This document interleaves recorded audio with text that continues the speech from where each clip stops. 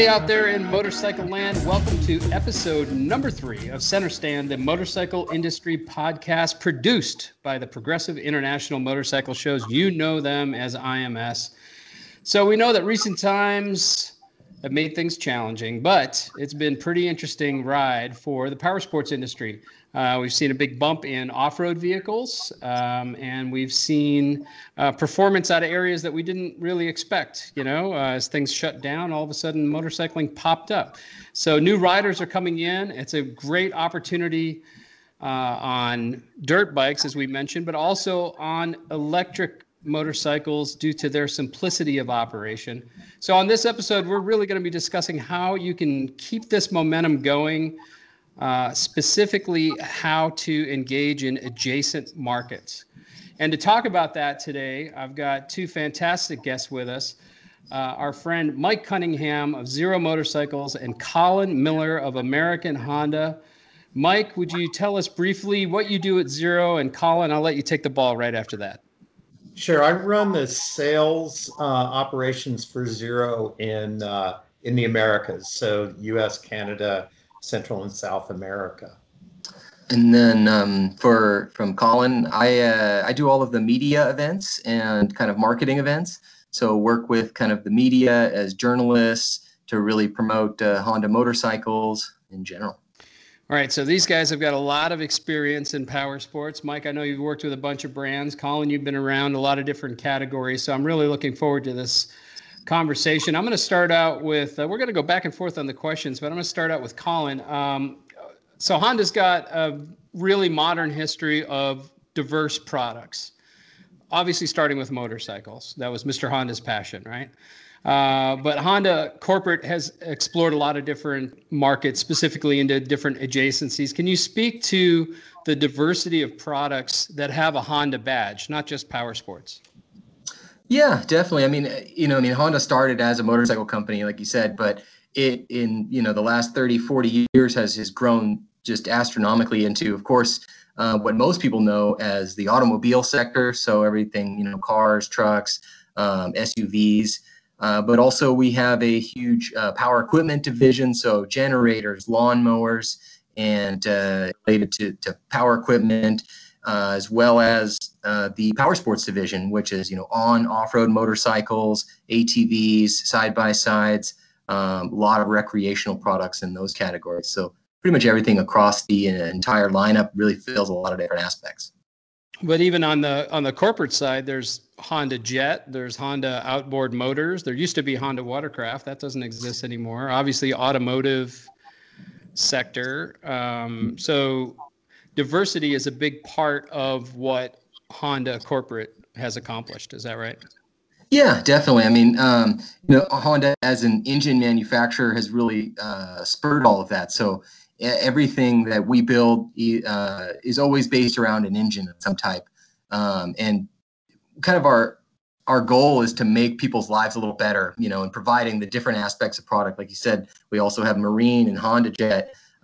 So kind of covering the spectrum of anything that can operate with an engine is really what we focus on. So get back into the power sports, which is obviously our dealers who are listening to us now. Can you speak a little bit to how dealers leverage the different products that Honda sells that they can get a hold of in a power sports dealership, sort of depending on their market? What is the biggest opportunity for dealers in sort of market adjacencies? Yeah, right now you've really got being able to kind of utilize different aspects of the market. So you have, popularity in, off-road, including side-by-side and ATVs right now. And we've really seen kind of this push coming from some of the more maybe like overland-centric sectors, where people are really looking to explore the outdoors and, camping and RVing and building these overland vehicles. So a lot of different aspects of Honda's product really fit well into those experiences. So people can put something like a CRF 450L dirt bike on the back of their rig, or you can go out with your family in a Talon side by side, really kind of providing that more family oriented or exploratory oriented outdoor experience. And we've really seen a huge growth in that sector. I mean, if you've been to anything like an Overland Expo, you can just see how massive these events are and how much everybody loves to just get out and explore the outdoors. So that's a big aspect is that of that outdoor lifestyle. Yeah, I actually got a chance to go to Overland up in Flagstaff a couple of years ago, and I was blown away not only by sort of the broad spectrum of what Overland means, but the cubic frickin' dollars that were thrown into some of these vehicles. And but that said, how sort of welcoming it was. It was almost like being inside a race paddock, where everyone's sort of competing for business, but everyone's sort of welcome in that category. And I definitely saw some variety of sort of traditional, dual sport bikes hanging off the back of these massive motorhomes. But I also started seeing electric bicycles and electric motorcycles because they're getting charged by solar panels on these things as they, I don't know, drive as they commute through Antarctica or whatever their plan is on these things, right? And so I'd like to bring in Mike here. On the Zero motorcycle brand, sort of the opposite end of the spectrum in terms of diversity of products. Now, granted, you guys is it 14 years old this year? Is that right? We are. Yeah. So I got that number right. But on the opposite end of diversity, but you're really on the leading edge when it comes to electric motorcycle diversity within your product lineup. So all of your products are street legal. A bunch of them fall into dual sport, kind of supermoto-ish categories, that kind of thing. Can you, and then of course you guys just introduced that new SRF platform, but can you guys speak to like, who is the typical Zero civilian customer, just sort of man or woman on the street? Yeah, so yeah, we of course we don't deal in engines, we deal in motors, but and definitely the everything that we sell is street legal. Although some of our bikes, as you well know, have been converted into strictly off-road, but in order to qualify for the federal tax rebate, 10%, and some of the state incentives that are out there, of course, they're only applicable to street bikes, but of course, blinkers and et cetera can be removed from the bike. But as far as some of the newer products and things that we have on the market with the new SRF platform, we've had great success there. And but again, over the pandemic time frame, off-road has been the main focus. So you're seeing growth in the smaller FX platform, is that right? Yeah, the FX platform has been really strong, surprisingly strong. We sold through the majority, and we had to increase production of those models during the pandemic. That's really interesting. My first motorcycle that I was absolutely in love with was a Honda, Colin. It was a Honda CB1 400. Okay. Yeah, really cool bike. Got one of those ones I wish I hadn't lost. And I actually bought with my own money a Zero FX, which I just recently customized and had up in Sturgis. So I'm actually a fan of both of the brands. Mike, are you and I have been involved in the Discover the Ride program at the International Motorcycle Shows, where we're training brand new riders for the first time on bikes.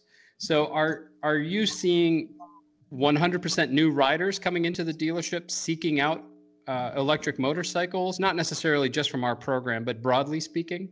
Broadly, I mean, we have three categories. The enthusiast. We also have a lot of returning riders. A lot of folks that rode back in the day. Maybe the kids have moved out, their circumstances have changed, and they want something that's low maintenance, that doesn't have some of the complexity that the gas-powered bikes have. But we are getting a lot of new riders coming on board, and one of the main reasons that they cite for going electric is the fact that we don't have a clutch. And the second thing that they find after they buy the bike is that the maintenance costs and time required to maintain the bike is so little relative to the gas bikes. And I know, Colin, you guys have had some recent success with new small models. The Grom was a hit. I owned a Grom for a while. My brother and I actually both bought a Grom, but he lives 40 miles away from me, so we rarely rode together. And I realized 2 guys on 2 Groms was a race, and 1 guy on a Grom was just a jackass in traffic. That's I ended up doing all sorts of stuff I shouldn't be doing on a mini bike in traffic. But the Super Cub, I think, is a really interesting draw for new riders. It's a bike that's been in Honda's history for a long time. Are you seeing where dealers are leveraging these new, smaller products in a way that you expected, or have there been some surprises in that lineup? There definitely have been some surprises. I mean, the Grom for sure has really brought a huge number of younger riders in, especially at an affordable price point. I mean, it really makes it something where someone can get into motorcycling affordably. And then there's also bikes like the Monkey and the Super Cub that appeal to some of the older riders who remember, I remember my first Z50, this looks just like it. And they want to putt around on. And I mean, when you ride those little bikes, you can't help but smile. No matter what, you're just smiling ear to ear because it makes you feel like a kid. And so those mini moto lineup has been just dramatically successful. It's just been incredible. And how are dealers? Are you guys encouraging or finding ways to have dealers kind of market into new area? For instance, is there a college campus program or something like that you guys are doing specific to these entry-level products? We do have quite a few entry-level programs. Like a lot of, for example, one of our corporate relations products is to work with, like the Boy Scouts programs and various schools and colleges to provide either training vehicles for them to get people into motorcycling and just to kind of get people out and riding. I mean, that really gets the bug in people is getting the opportunity to get, your wheels going around and get the chance to ride it. And of course, as motorcyclists like myself, as soon as you ride something, you really it brings a sensation that you really just want to keep riding. So it really kind of helps the growth. And that was really the basis of our Discover the Ride program, right, which I'm sure you've seen that, Colin, at the IMS shows. Oh, yeah, definitely. And with the beauty of the electric bikes that we use is within 5 minutes we can go in and reprogram it and it'll turn into a wheelie supermoto monster. But we have them set up to only go like 11 miles an hour, and then they accelerate very slowly up to that 11 miles an hour. So there's not that sort of whiskey throttle that everybody's sort of scared of, initially. And I would love for Honda to experiment with a Super Cub shifted down into first gear and put a little bit of a spacer in the throttle body so it can only rotate a certain amount. And I guarantee you guys could create a really interesting sort of discovery program, on a closed course. Sure. And blow that up into a bigger audience, and that's something that could be, really easy to do with a bike that still, presents itself as a, full on, product as what it is. It's not like a toy, right? Sure. And I think that's pretty cool. So Colin,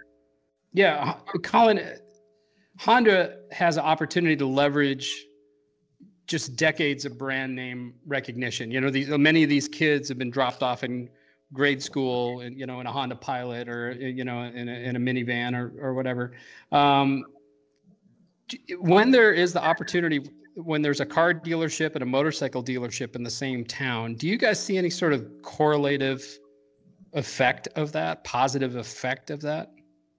We definitely try to utilize that as much as possible. There are many dealers that are owned by the same groups and leverage those together. On the corporate side, we also try to do the same thing in, promoting, of course, you're towing your Talon with using your Ridgeline or your Pilot. And so it's really trying to utilize that kind of, that you're part of the Honda family, that we make something for everybody. And you really, whether you want to go ride a dirt bike, whether you just need to get the kids to school, whether you need a backup generator or something to go camping with, really kind of having that full range of products. And we definitely encourage our dealers to do so too, if they can. They are definitely different segments of the business, but of course we try to mesh them together to kind of create that whole Honda family. So in that Honda family, is it off-road that's the most successful between those things? Definitely is, because I mean, when you, like, for example, when they were designing the Ridgeline, one of the key factors was, they had to make sure that, you could load 2 Honda dirt bikes in the back. So that was, part of that design, and the engineers really look at that across the whole lineup. And so being able to provide the product that will tow the other product or be able to use the other product is important to us. Yeah. So in that categorical adjacency, you can climb up the Honda ladder, right? Yeah. You can start out on a little 50cc, and you can be a Honda person all the way up to the, Goldwing and that sort of thing. So not all dealers have that, are Honda dealers, obviously. And so how important is it in your mind, not just to Honda, but just to a power sports dealer in general, how important is it to have those sort of those stair steps so that somebody will keep coming back to the dealership? I think it's extremely important, especially in like the off-road segment. You really have, I mean, I'll speak for myself and many people I know, is the first motorcycle I ever rode was a Honda 50. And, just getting that kind of initial experience. And then, a few years later, you move up to something else, and being able to provide the next step for that person is key. And I mean, you do also see a lot of people, they get something else in life happens, you get kids and other stuff, maybe you leave the segment for a while, but then being able to offer something for them to come back to as well. So we have sometimes a lot of performance oriented product and much more of a, maybe the average customer product, someone either, do as a casual rider or kind of getting back into it. So providing both ends of the spectrum. That's cool. Mike, you guys are in an interesting position because right now, currently, there's no major brand outside of Zero's the most significant brand with the widest variety of electric motorcycle offerings.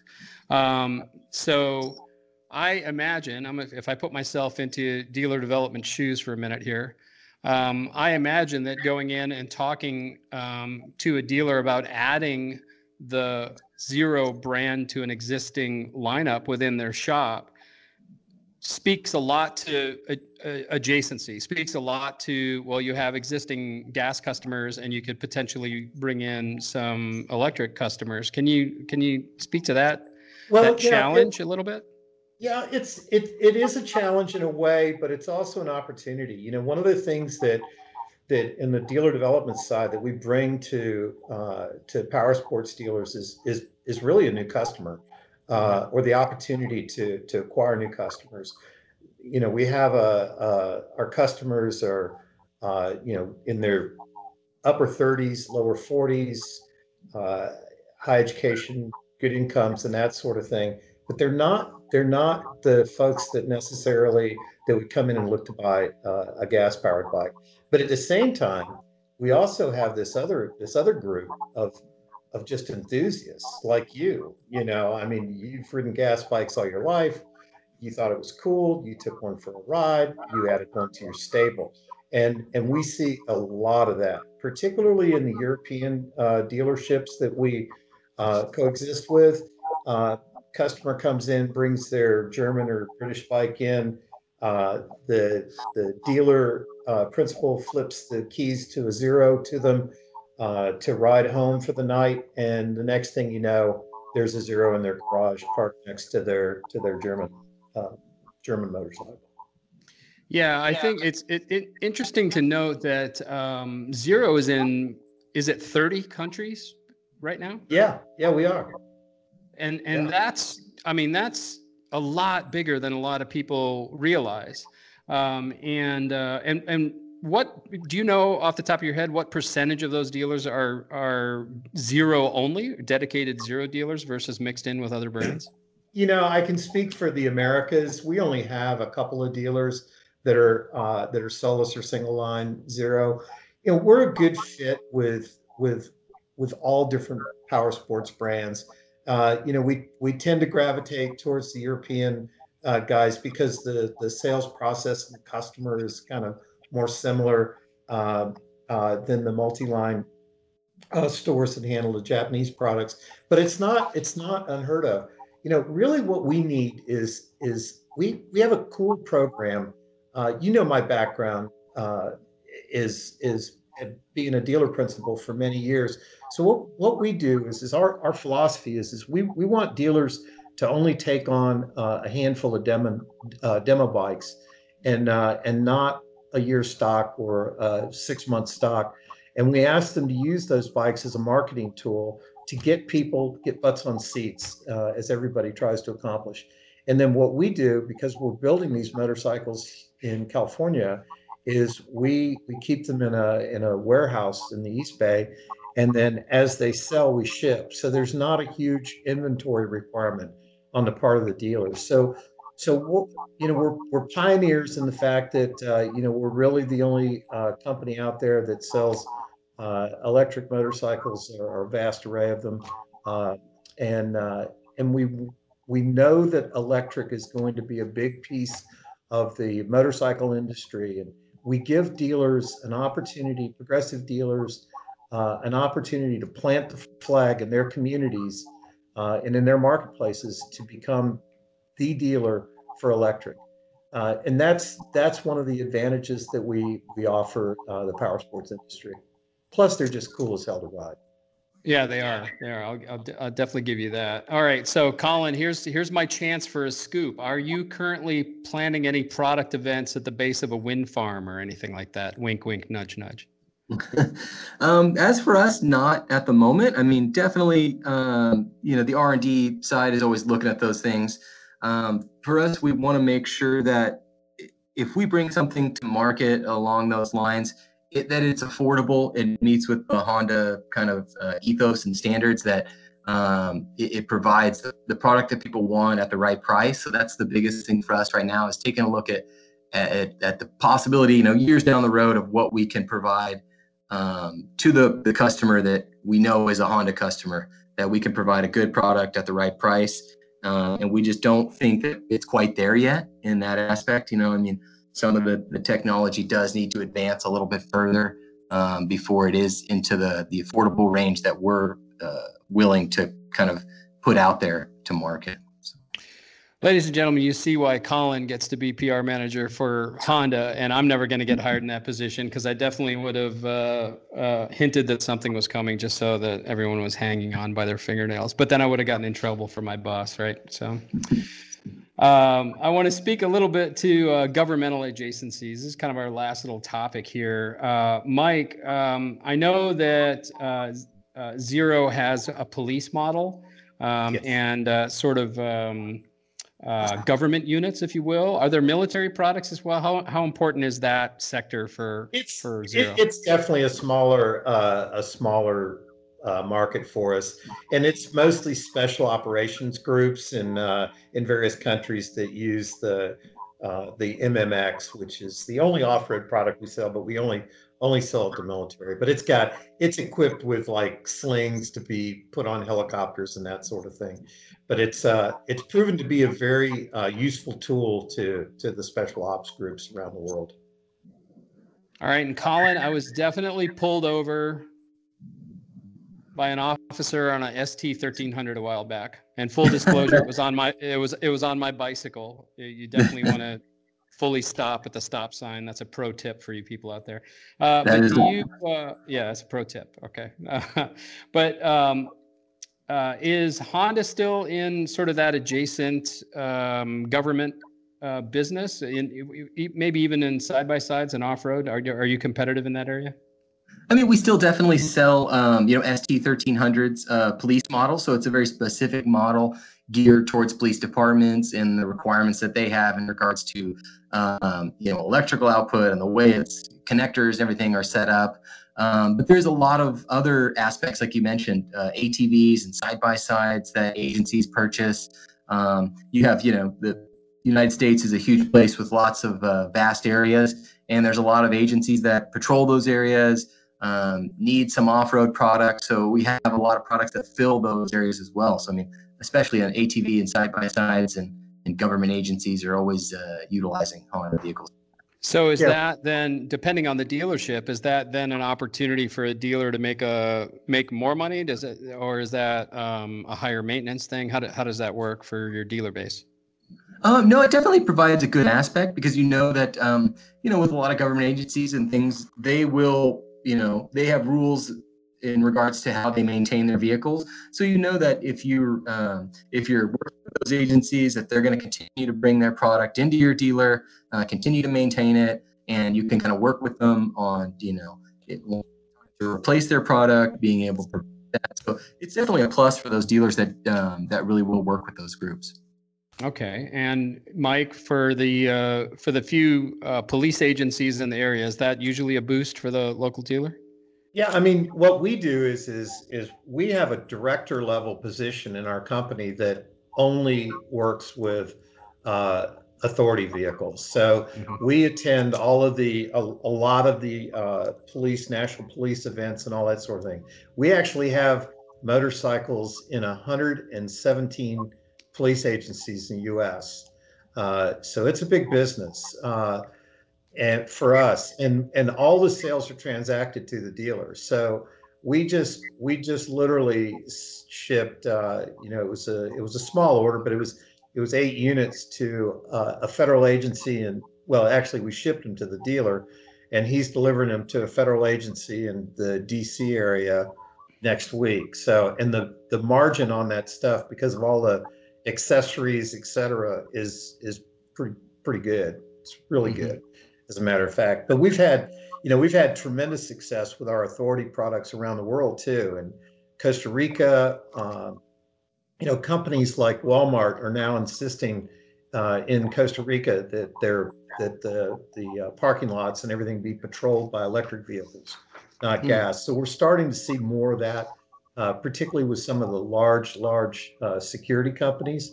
They're buying more and more product around the world. That's interesting. All right, guys. Well, I posed this question to everybody who's on our show, and that is, if you guys individually had all of the dealers in one room at one time, and you could give them a piece of advice from your personal experience, what piece of advice would you give to the entire U.S. dealer base? Mike, I'll put you on the spot first. Oh wow, that's a hard one. I mean, there's a big list. I think that I still feel like, and I've been in the industry for damn near 50 years. I still don't think that we as an industry and our dealers and our OEMs, all of us collectively, I don't think that we invite enough people in to join our quote unquote club. I think that we need to be more customer centric and not so much hobbyists. We need to be more inclusive and make a bigger tent and bring in more new riders, particularly because we're going to need them. Colin? I think that much along the lines of what Mike was saying. I mean, and especially with kind of a new generation of riders, the current generation of people who ride motorcycles, they're already enthusiasts. So really, dealers should try to concentrate on people who maybe reach out online, who really kind of maybe just they're dipping their toe in the water to find out and being able to embrace them and try to, make them feel welcomed and really bring them in to explore motorcycling, how much fun it can be. I think that sometimes that does get maybe overlooked by the possible person sitting in front of you, but I think being able to bring in that younger customer, someone who's maybe just doing a little bit of information research, is going to be key to keeping motorcycling kind of popular with the next generation. Yeah, and I think That's that just as a last comment there, what you've done to develop and IMS has done to promote Discover the Ride, because I know it's costly, has been, I think, amazing, and I think that it bodes well for the industry to see that there are groups that are taking the initiative and spending the money and to try to bring in new riders and make it a more inclusive group as opposed to an exclusive group. Well, thanks for that compliment. We definitely have a lot of people working on that program, and we've got support obviously from Zero and all of the Japanese brands currently. Everybody has a carpeted area with beginning motorcycles on there and staff to talk to people. So it's definitely an indicator of what we can do together to, instead of worrying about taking somebody else's piece of the pie, just make the pie bigger. To the point of adjacent markets, I'd just like to end this conversation on, I think, our biggest single opportunity in market adjacencies is to pay more attention to female ridership. I think that's the number one thing that we could do across all brands, across all categories, is for us to be better at understanding what it is female riders want in not only in a product, but in an experience and in accessories and what their concerns are and how to get them in. So I would say that as far as our biggest adjacency opportunity for the dealer base out there is to do a better job cultivating that female ridership. And I think that's a huge opportunity for us. So I want to thank both of our guests very much. Mike Cunningham of Zero Motorcycles, Colin Miller from Honda Motorcycles. Thanks to you guys for joining us. These are two powerhouse brands, both in their respective fields. The conversation was all about market adjacencies, so we encourage you guys to think about different ways to sell some of these same products into new areas. Let us know what you think about that. You can sign up for our e-newsletter. It'll come straight into your inbox, and you can sign up for that at continuetheride.com, where you can listen to other podcast episodes. The next episode of Center Stand is going to dive into smart marketing tactics and how far can automatic marketing go. I want to thank you guys for listening. All my friends and colleagues out there, we will see you down the road.